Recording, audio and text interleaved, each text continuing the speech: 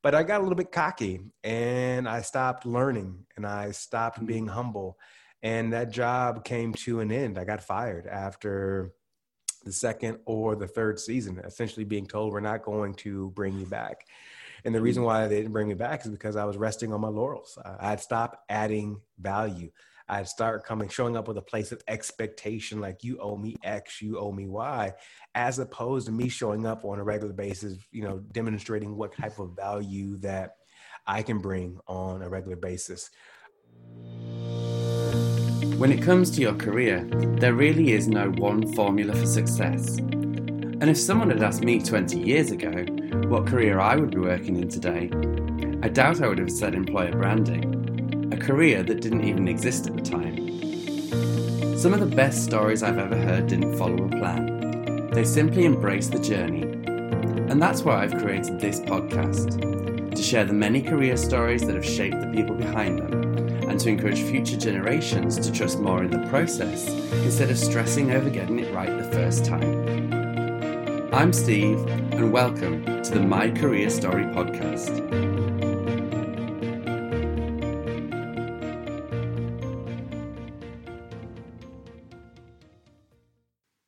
Hello, and welcome back to the My Career Story podcast with me, your host, Steve Keith. Now, today's guest is Antonio Neves, an internationally recognised speaker, host of the Best Thing podcast, and author of Stop Living on Autopilot. Antonio regularly delivers keynotes to top organisations worldwide. For over 10 years, he has worked as a business correspondent, host and producer with top television networks, and as a journalist he spent hundreds of hours interviewing and profiling prominent CEOs, startup founders, politicians, entertainers, athletes and beyond. A first-generation college graduate, Antonio earned his master's degree from Columbia University. Hi Antonio, how are you? Hey, I'm doing great. Thank you for having me. You are welcome. I'm very excited about this conversation because I enjoy listening to the podcast that I've just mentioned there in the bio. So I'm going to go straight into this and say, Antonio, what is your career story? It's funny when you say what's your career story, my answer is kind of which one, because I have multiple career stories. And one thing I like to always remind young people is that your first job won't be your last job. Sometimes when folks get out of high school here in the States or they get out of university, they have so much trepidation about picking the right job. And I'm like, listen, your first job won't be your last job. So I've had a variety of careers. When I finished undergrad here in the United States, I was a salesperson. I was responsible for about 25 grocery stores in the greater Miami, Florida area. And quickly into that job, I realized I was good at it, but I didn't enjoy it, selling cheese day to day. And that's one of those big lessons I think we also learn, is that just because you're good at something doesn't mean that you're supposed to be doing it. So many people are trapped in these right amazing careers, good salary, good benefits, etc. They're great at their job, but they don't enjoy it. And so what I did after a year in that job, and to be clear, it was a good job. And growing up, I'm the first person in my family to go to university, a very blue collar background. Yeah, father worked in factories, mother worked in an office as an assistant. So when I got this quote unquote good job that everyone talks about, I thought that I was supposed to be happy, yet I was miserable. And so I did the craziest thing that I could do. I quit that job. I had less than $1,000 in my bank account, and I moved to New York City. I had never been there before. I knew just one person. And I went there with dreams of working in the television industry. I've always wanted to be a storyteller. And 3 years after I arrived in New York City, I finally had my break. I think it was interesting. I think people forget when they're chasing their dream is that sometimes you're going to have to do things that aren't your dream to make that happen. Prior to breaking in the television industry, I worked in retail. I sold clothes for H&M. I worked temporary jobs at offices. I worked at restaurants. I did catering. I did anything to earn an income before that break happened. And I was fortunate enough then for over 12 years in New York City to break in the television industry and work as a correspondent, a reporter, a person that's on television every single day for over 10 years. And that was an extremely rewarding career. You realize later that maybe you got into that profession for some of the wrong reasons, insecurities and different things. For me, television in many ways, as much as I love telling stories and connecting with others, I wanted validation. I wanted to be appreciated. I want someone to say, I pick you. And in TV, you get a lot of that, but you also get a lot of, I don't pick you. We're going to go with someone else. So I think I liked being beat up as well. And I'll wind down this long career story, but about 8 years ago, after 12 years in the television industry, I decided to pivot to do leadership and development work. I found those last few years as a business correspondent in the television industry, I got a lot more joy working and developing young people than I did actually doing the work in television. And again, I realized maybe I got into TV for all the wrong reasons. So for the past 8 years, I've been working with people one-on-one as a coach. I travel all across the globe as a leadership speaker, where I talk about workplace engagement, communication, et cetera. And I write as well. And I have a book coming out in the new year called Stop Living on Autopilot. That's really helping people reconnect to what's most important and become bold and courageous again. So that's a long answer, but it's been multiple careers. Yeah, it sounds it. So tell me about selling cheese. Wow. So I worked for a big food company, Kraft Foods. And the most interesting thing about this job when you work as a sales representative was that straight out of university, I did not have an office to go to every single day. I was in the field. My office was the grocery stores that I was responsible for. My office was my car when I was driving. But I learned a lot. I learned a lot because each store is very different. Each grocery store, each market. Some markets demand this product, others demand this product. And so one thing I learned in that position was how to communicate with people. And you realize that not one size fits all. And I think a lot of times when we look at whether it be a cover letter, if you're applying for a job, or you look at a CV, you have to adjust that. You can't just submit in my opinion, you can't just submit the same CV, the same resume to everyone. And depending upon who you're talking about, you have to adjust your story sometimes as well to make it easy for them. Not for me, to make it easy for them to say, yes, I want to buy that extra cheese for the 4th of July holiday. Or yes, I'll give you that space at the store to put all those hot dogs that we ordered way too many of, et cetera. So I learned a lot about relationship building. I learned a lot about numbers as well. Like for me, success, I like to be able to check something off, not just, oh, I feel good. For me, no, I like to be able to check something off. Lastly, I think that job set me up to be an entrepreneur and have my own business because I didn't have an office to go to every single day.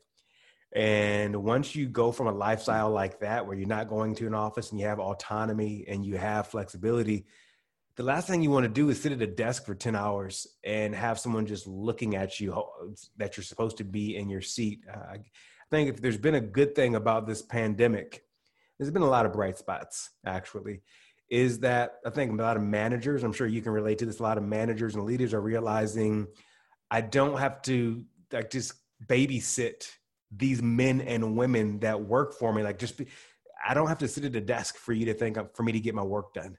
And we're seeing sometimes some people are actually more productive working from home or at different locations than they are being in the office every single day. Yeah, totally. I mean, and I did a quick poll on LinkedIn last week, just asking a question. So we're 6 months into the pandemic, and if you were told that you could now permanently work from home, would you do it? And 90% of the respondents said yes. Wow.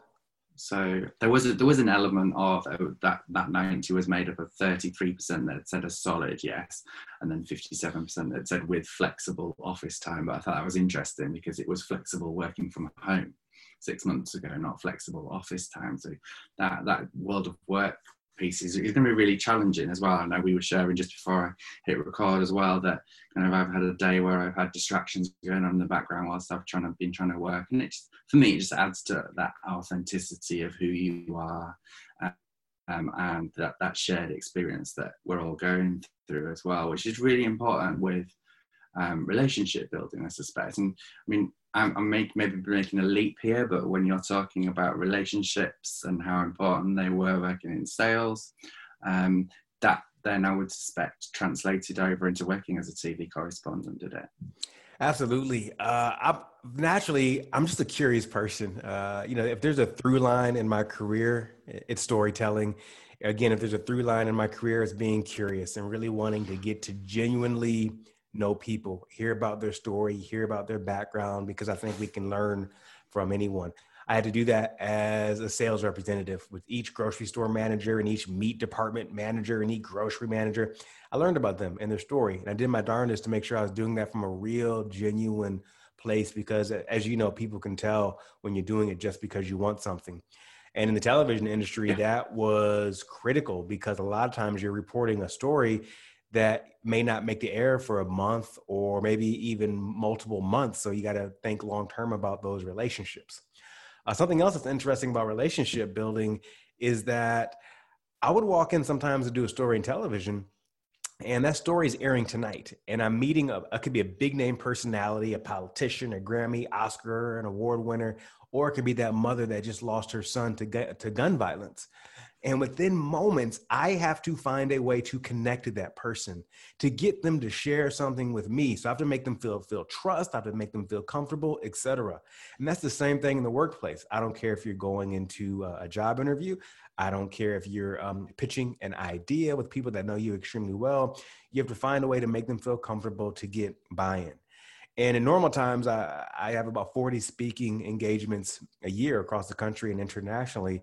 And in many ways, when I walk on the stage, whether I'm in front of 5,000 people on the stage or I'm in front of 40 people, it's the exact same thing. How can I put you at ease? How can I make you feel like it's about you? How can I instill trust in those types of things so you'll stop being so defensive with arms across your chest and take that deep breath and relax? And in my experience, I find that when I make it about them as opposed to me, that can happen. I think a lot of people mess up when it comes to communication is because they go in, they talk about me, me, me, me, me, me.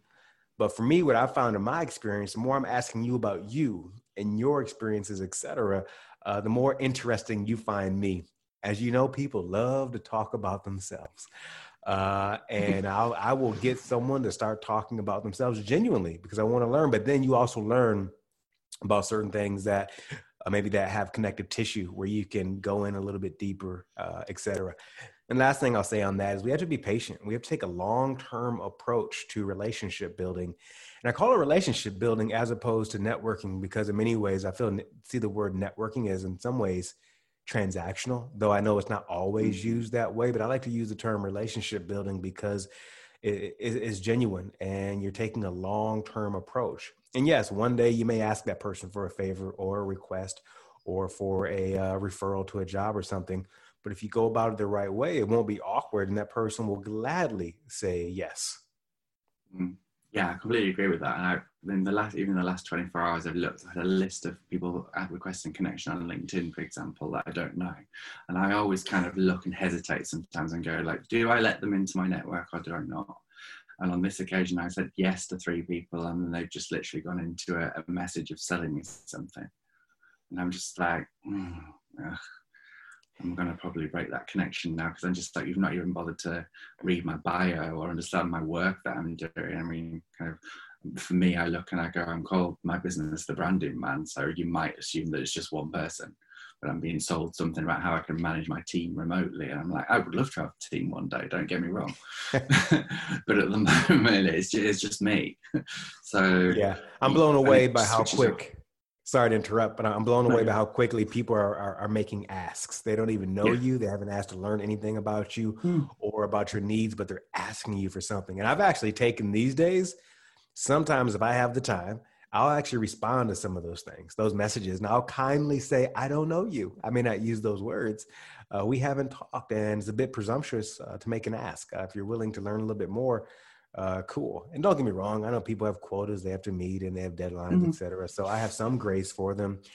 And especially when younger folks ask me for time for an informational meeting or a quick phone call, if they immediately say, hey, can you introduce me to so-and-so? Who can you connect me with? I'm just kind of like, yo, we just met. Let me tell you how to go about this. So when you talk to that next person, you don't make that mistake. I don't think enough people do that. But LinkedIn's a little bit different because it's a message, but in real life, I think folks, hopefully they're humble enough to listen. Yeah, I would hope so as well. I'm thinking of picking up that piece there that you just said about mistakes. What are some of the mistakes that you've made that you've learned from in your career story so far? I mean, we could talk for the next 2 days about the mistakes that I made. I think first and foremost, that a lot of times I didn't have a North Star. I think I was just kind of, and then when Mhm. you're young, you just want to work, you want to get experience and all those types of things. But I think when you know where you're heading, you can end up taking a long-term approach. I definitely have made far too many asks early on of people that I didn't even know well. One thing that I don't talk a lot about, it's actually in my book, Stop Living on Autopilot, is I had a big high profile job with children's television network, Nickelodeon, where I was a co-host on a television show for quite a few years, live TV every single day. I don't recommend your very first job in television being a live show nationally on Nickelodeon because your ego can explode and you can get big, you can get a little bit big headed. And to be clear, on a great day, I was like the third or fourth co-host. There were other people ahead of me that were more important. But I got a little bit cocky and I stopped learning and I stopped being humble. And that job came to an end. I got fired after the second or the third season, essentially being told we're not going to bring you back.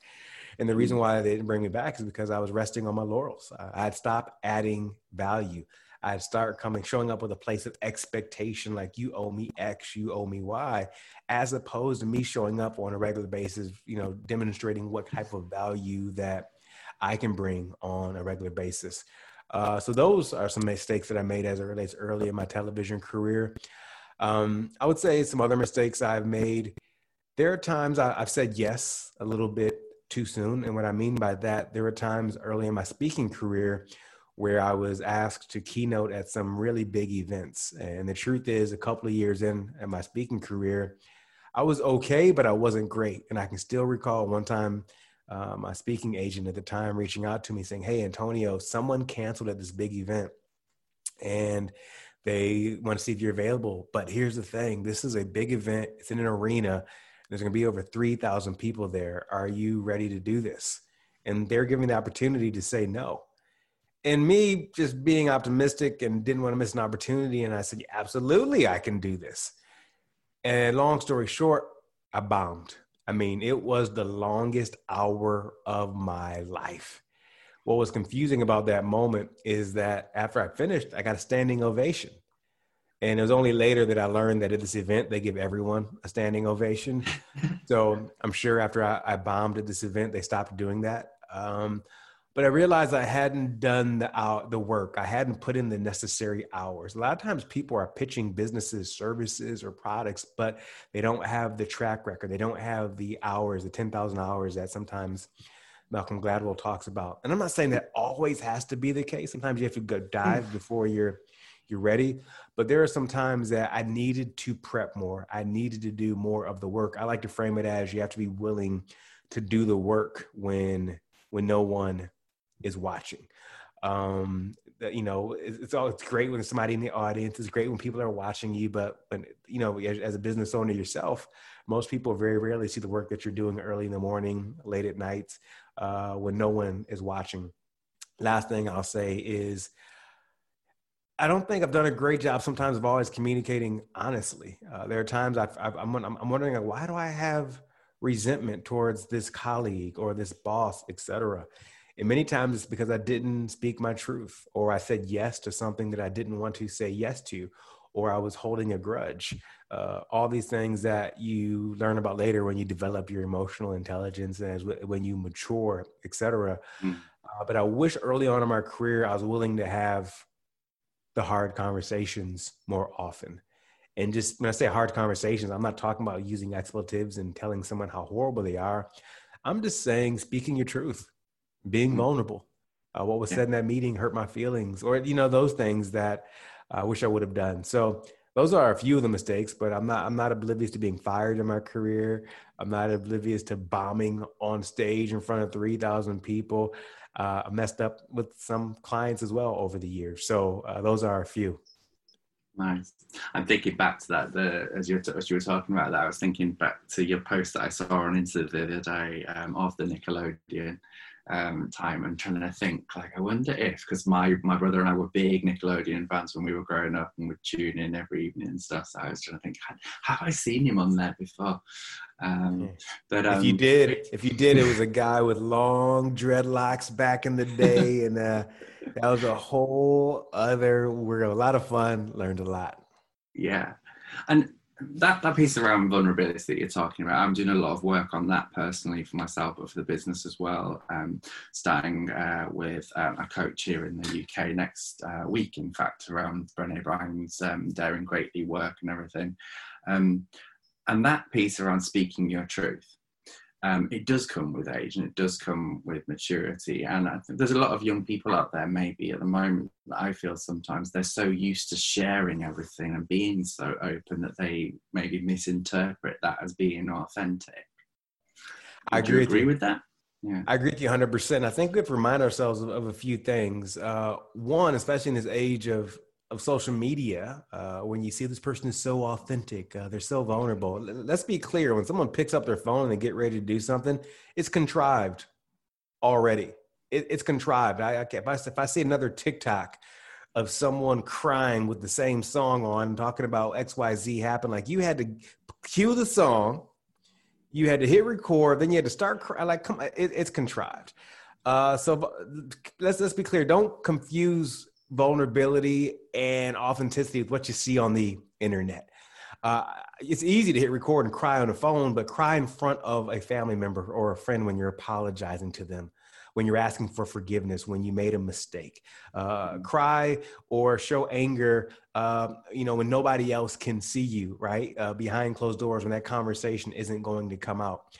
I think what's also important to know, again, I think you alluded to this, is not everyone deserves to hear your story. I think when we hear vulnerability and authenticity, we think we have to hit publish on a blog post or an email or so-and-so and let everyone know. And that's not the case. I don't believe everyone deserves to hear my story. I'll give you an example that is a bit in line with this. Is my wife and I have 4-year-old twins. And one thing that we don't do is post our kids on the internet. Like, we don't show their photos. You may see the back of their head here and there, but you'll never see their faces. And people periodically would message me and say, how come you don't show your kids on the internet and their faces? And I'm like, dude, because they're my kids. I don't know you. You are a stranger. I'm old enough. I'm thinking you are not old enough. I'm old enough that when I was a kid, I remember going to family member's house or to friend's house. And if the trust was built, they might go to another room and pull out a photo album. Who remembers photo albums? And they would open it and it would be stained yellow and it'd have the sticky paper if you pull back. How special is that? Remember when you got to see the photo album, that was a special, vulnerable moment for you to pull out these photos of my ancestry, et cetera. So in many ways, I view my kids the exact same way. Not everyone gets to see that. If I have a bad day, I'm going to tell my wife, I'll tell my dear friends, et cetera, but you don't get to know about that. I may tell you later about a learning I had from that may help you, but I'm not going to confess to you. I'm not going to be vulnerable to you, stranger in random country of the world that I don't know. You know what's amazing, man, is how, you got me going off on a diatribe. I apologize. Interrupt me at any time. Oh, I love it. Go for it. You've just been making me think, because now that I'm back at home living with my parents for the time being, I mean, well, me and my brother have this argument that it's his room. I'm just like, it's our room in the house. But my old bedroom is next door. And I know there's like boxes and boxes of those photo albums that you're talking about. And I approach them in the same way. When I just moved back here from London, I've gone through boxes of photos that I've carried around with me there for 14 years that people have gone, why do you carry that shoebox around everywhere that's got all these old photos in it? And just like, because it's a prized possession, and it is privilege. It's a privilege when I open it and share photos out of it. And that for me is being vulnerable. It's taking out that memory, reliving it, and putting it back in the box, and knowing that just the two people that saw that photo maybe are the ones that are privy to it. You just hit the nail on the head. It's a prized possession. Some things are just yours. Some people have to earn seeing your prized possessions. What a powerful thing for anyone to hear right now, just to remember that. And also, what's frustrating to me is when you see some of these things on the web, these messages that people are sharing, sometimes about deep trauma. I'm not talking about light stuff. The first thing that goes to my mind as a coach that works with people is, have you shared that with someone who's close to you? Have you shared that with a therapist? Have you shared that with a coach, et cetera? A lot of times we're blasting our feelings onto the web and to the internet, but we're not blasting them with real people. In a day and age when we're more connected than ever, we're more disconnected than ever. We're not telling our truths to those people who matter most. So I see friends post things and I'm like, yeah, you should have kept that to yourself, or you should have called a friend. That's real vulnerability. Isn't pressing publish. Vulnerability is calling someone, is having a conversation. That's, for me, that's what vulnerability is. Yeah, I love that. Think about those precious moments and things that have stood out for you. What have been some of the highlights for you on your journey so far when it comes to your career, or even your personal life as well? I know there's lots of things that you've shared that I've heard on podcasts of your own, and with Kathy, how I discovered you in the first place, kind of just like the way that you look after yourself, that I would suspect would maybe have moments, but share some of the highlights with us. Yeah. Beautiful question. I appreciate the questions, because in this day and age, again, going back to doing podcasts and being interviewed, not a lot of thought goes into questions sometimes. So I really appreciate your thought into them. The beautiful moments for me, as I think about my career, have been the moments when I've been willing, if you will, to bet on myself. I know a lot of people in this life, and I know you know them as well, because you were one of them, that have existed in jobs and careers where on paper, everything looks great. You work for a great company that everyone's like, whoa, you work for this big top 3 consulting firm. You have the title. Maybe the income looks good. Maybe you actually have a nice flat or a home. You're able to take those periodic trips and have those meals here and there. Mm-hmm. And even though everything on paper looks great, inside you're unfulfilled. You don't feel great. You're going through the motion. You're exceeding on paper, but internally, you know it doesn't feel right. So that first job we talked about earlier, on paper, I was doing great in that sales job. However, internally, I knew that this was a good job, but it's not my job. And I decided to take that bet and move to New York City, a place I've never been before, with less than $1,000 in my bank account. I didn't know if it was going to work or not. It eventually ended up working out through a lot of some challenges and all that, but it quote unquote worked out. But I was so happy I was willing to make that bet on me to move there. 12 years after being in the television industry, the fact that a small town kid from Michigan, first generation college student, found his way to the television industry, major New York networks in New York City, blows my mind. But after 12 years of doing that, when I decided and I told friends, I'm going to leave this behind, I'm going to become a coach, I'm going to do leadership and development work, people looked at me like I was crazy. But I knew that even though everything on paper looked good, the income, the apartment that I had in Brooklyn and beyond, I knew that my story wasn't finished yet. And again, I was willing to bet on me. And the thing about being willing to bet on you is that not everyone is going to understand. In fact, some people are going to give you a hard time. Like, are you crazy for leaving that job? But again, just because it's a good job doesn't mean it's your job. And you learn also in this journey that sometimes the people that end up supporting you the most know you the least. When I left my job in television to create my own business and leadership and development work, the people I thought were going to help me land new clients, become coaching clients, refer me to X, Y, and Z, weren't the people. Sometimes it was that stranger I met on a podcast. It could be that stranger I met on a plane, that person that I met at an event. We barely know each other, but all of a sudden they are saying, well, you know what? You need to talk to this person, or you need to talk to that person. So it's that willingness to bet on yourself, especially when you know it doesn't feel right inside. Right now, there are so many people who are living quote unquote good lives, but they're not living their life. Internally saying this is good, but this isn't it. In some ways, they kind of feel like a can of soda that's being shaken up. And at some point, it's going to explode, but they don't know when it's going to explode. And what that can lead to, by the way, if you wonder if am I in that place right now, it could lead to sedation. When I say sedation, yeah, that can lead to a few too many drinks in the evening. It could be distracting yourself with the wrong people or wrong things. It could be reaching that point when you watch Netflix where 3 times in a row. Well, if you ever see the screen on Netflix that says, "Are you still watching?" The world is talking to you saying, "Hey, we may need to," that's the therapist talking to you. We may need to talk about we may need to talk about some things because we're concerned that you may actually still be watching instead of living your life. And so people are going through the motions, and that's why I ended up writing the book. Sorry to keep mentioning it. Stop living on autopilot, because so many of us are. We forget that even though it's easy to go on cruise control in a vehicle, that every now and then you got to get a manual and you have to shift gears. And so I think people forget that they can shift gears in their life if they're willing. It's scary, it's vulnerable, but boy, does it make you feel alive.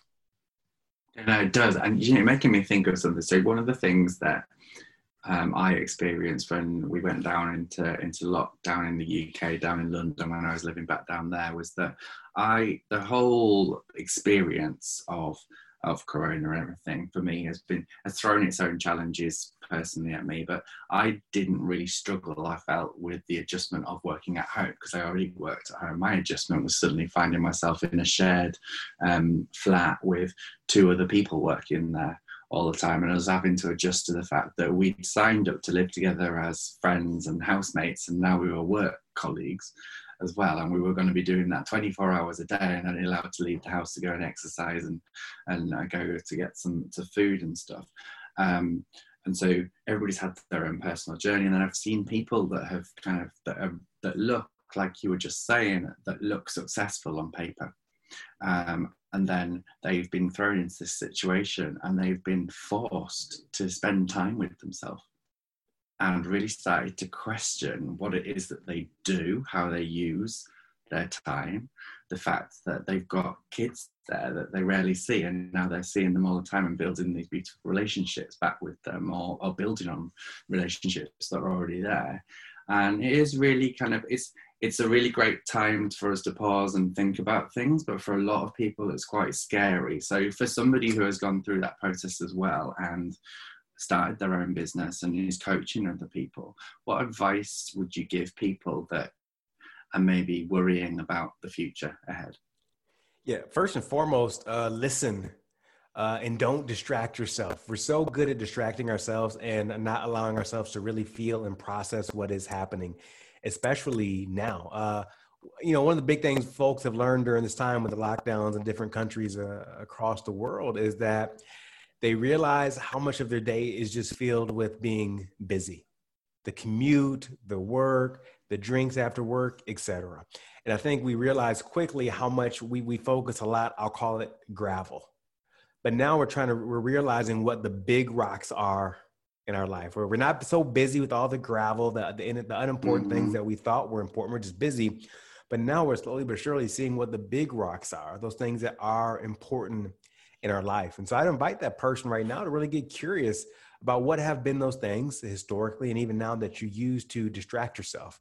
And many times we distract ourselves from actually feeling what we most need to feel. Then I'd invite that person to think about, what is most important? If nothing else, what is most important? Not just about today, but this week, but this month. There's a helicopter going by, so you may hear that in the background. Being here in this year, a question I love to ask people is this one right here, is that let's imagine it's December 31st, 2020. December 31st, 2020. What 3 things must have happened for you to say that this year was a success? Yes, in the midst of a pandemic and so much going on, what 3 things must have happened by December 31st, 2020 for you to say that even in the midst of a pandemic, crazy things going on, this year was a success? Some people will say, you know what? My wife, my husband and I, we got to know each other. Again, that made this year a success, because a lot of people, they leave the home for the day for work.